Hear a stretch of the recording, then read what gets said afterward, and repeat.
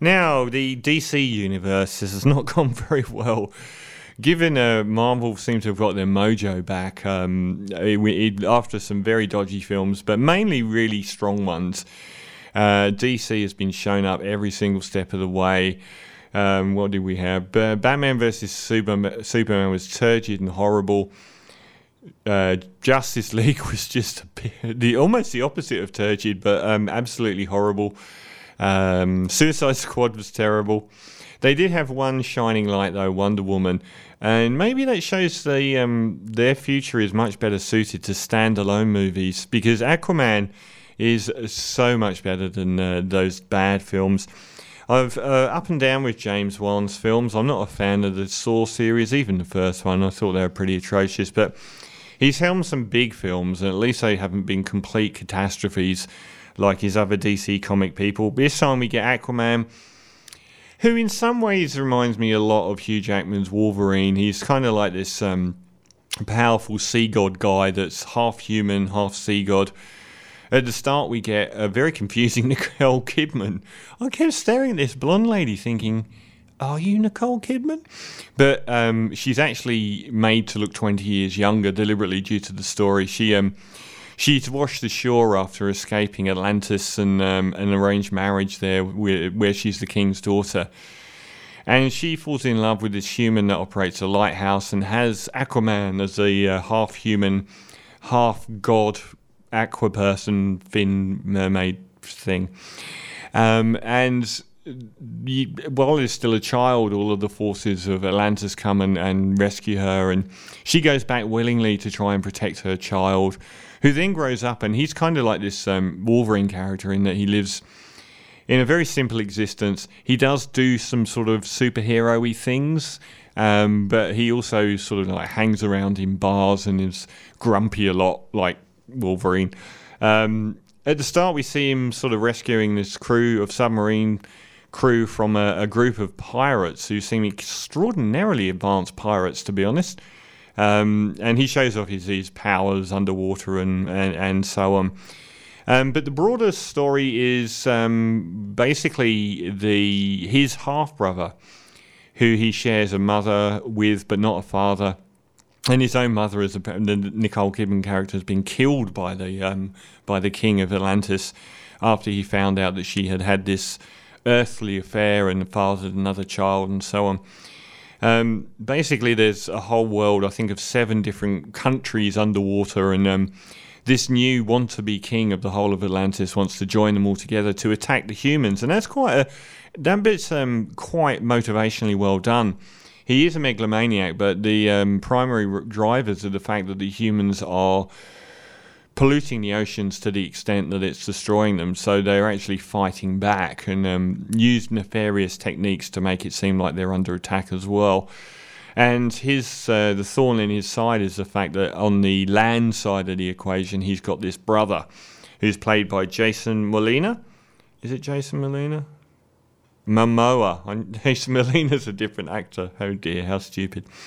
So Amber Heard, she arrives from Atlantis, and she wants him to come back and try and claim the throne, which is rightfully his, to stop his brother going to war against the humans on the surface in some cataclysmic war.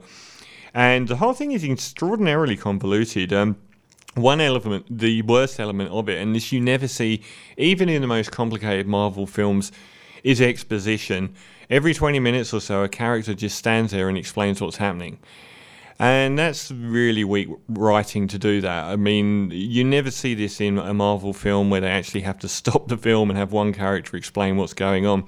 And they do it quite rapid fire at times, like when when they first explain that there's these 7 different realms and blah, blah, blah, and they have to, he has to get sort of like all of them to join him so that he can go to war and then he can be declared the rightful master of the oceans or some such thing. So what follows is actually a surprisingly light and good film with a great tone to it as well. It's not completely light and goofy, a lot like Justice League was. It's got darkness to the stylistics of the cinematography and some of the things that happen in it. But it's never a heavy film. It's never turgid like Batman vs Superman.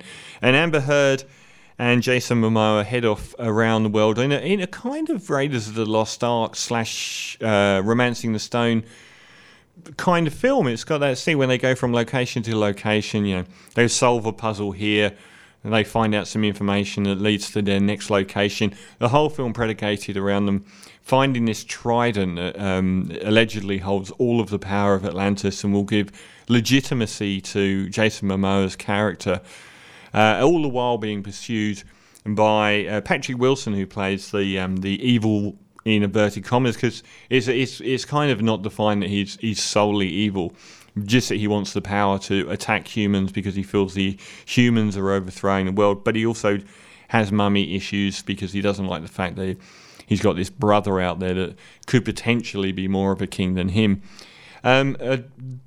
The film itself I found really enjoyable, actually. I like the fact that where they move from sequence to sequence, some of them are really well done. There's a whole sequence in Sicily, which is really stunning. Some of the CGI and the location footage is absolutely breathtaking. And a lot of the action's really good in it as well.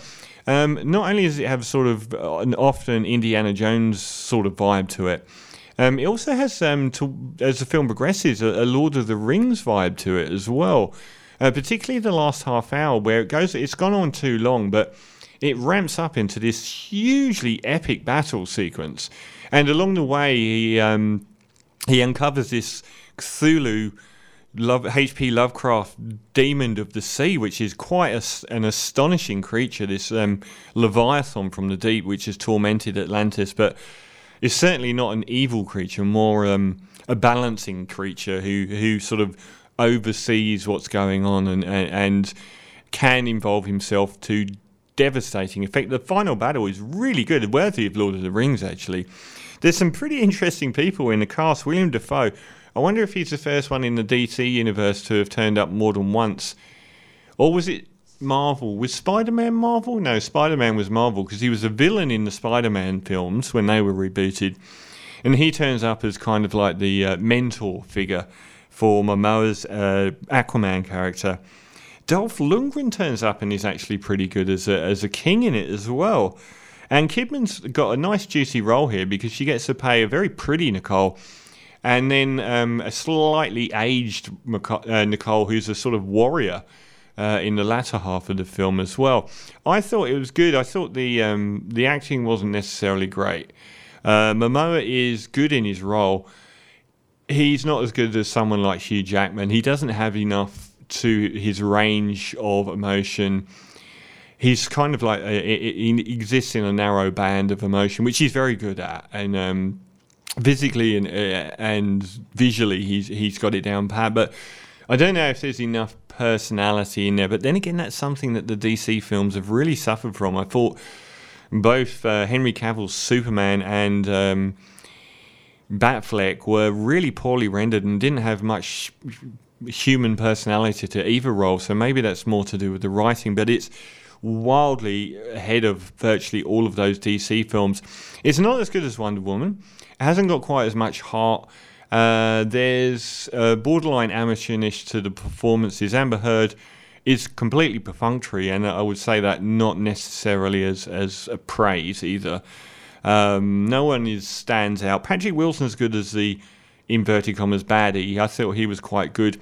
I thought the motivations of the characters were good in it. I thought they had quite a lot of depth to why they were doing what they were doing, and also their previous relationships and the previous history of Atlantis is really well fleshed out. Compared to something like Black Panther, I thought the world building of this was really, really good. You get a much greater sense of, like, Wakanda was nothing to me. Wakanda was like lots of very pretty jungle footage and a slightly futuristic city, and that was it. It could have been anywhere in the world, and it could have been you didn't really get a sense of the civilizations or what had gone on thousands of years ago and why they'd reached this point of war and what all the allegiances were. Like I said, for a convoluted film, it does have way too much exposition, and it's a little bit lightweight, but I thought it was very satisfying. So I'm going to give Aquaman 7.5 out of 10. It's very enjoyable. It just falls down in a couple of areas, and it's beautiful to look at as well. So 7.5 out of 10 again for Aquaman. And this is one of my favourite angry songs of all time and one of the best of the decade so far from the early part.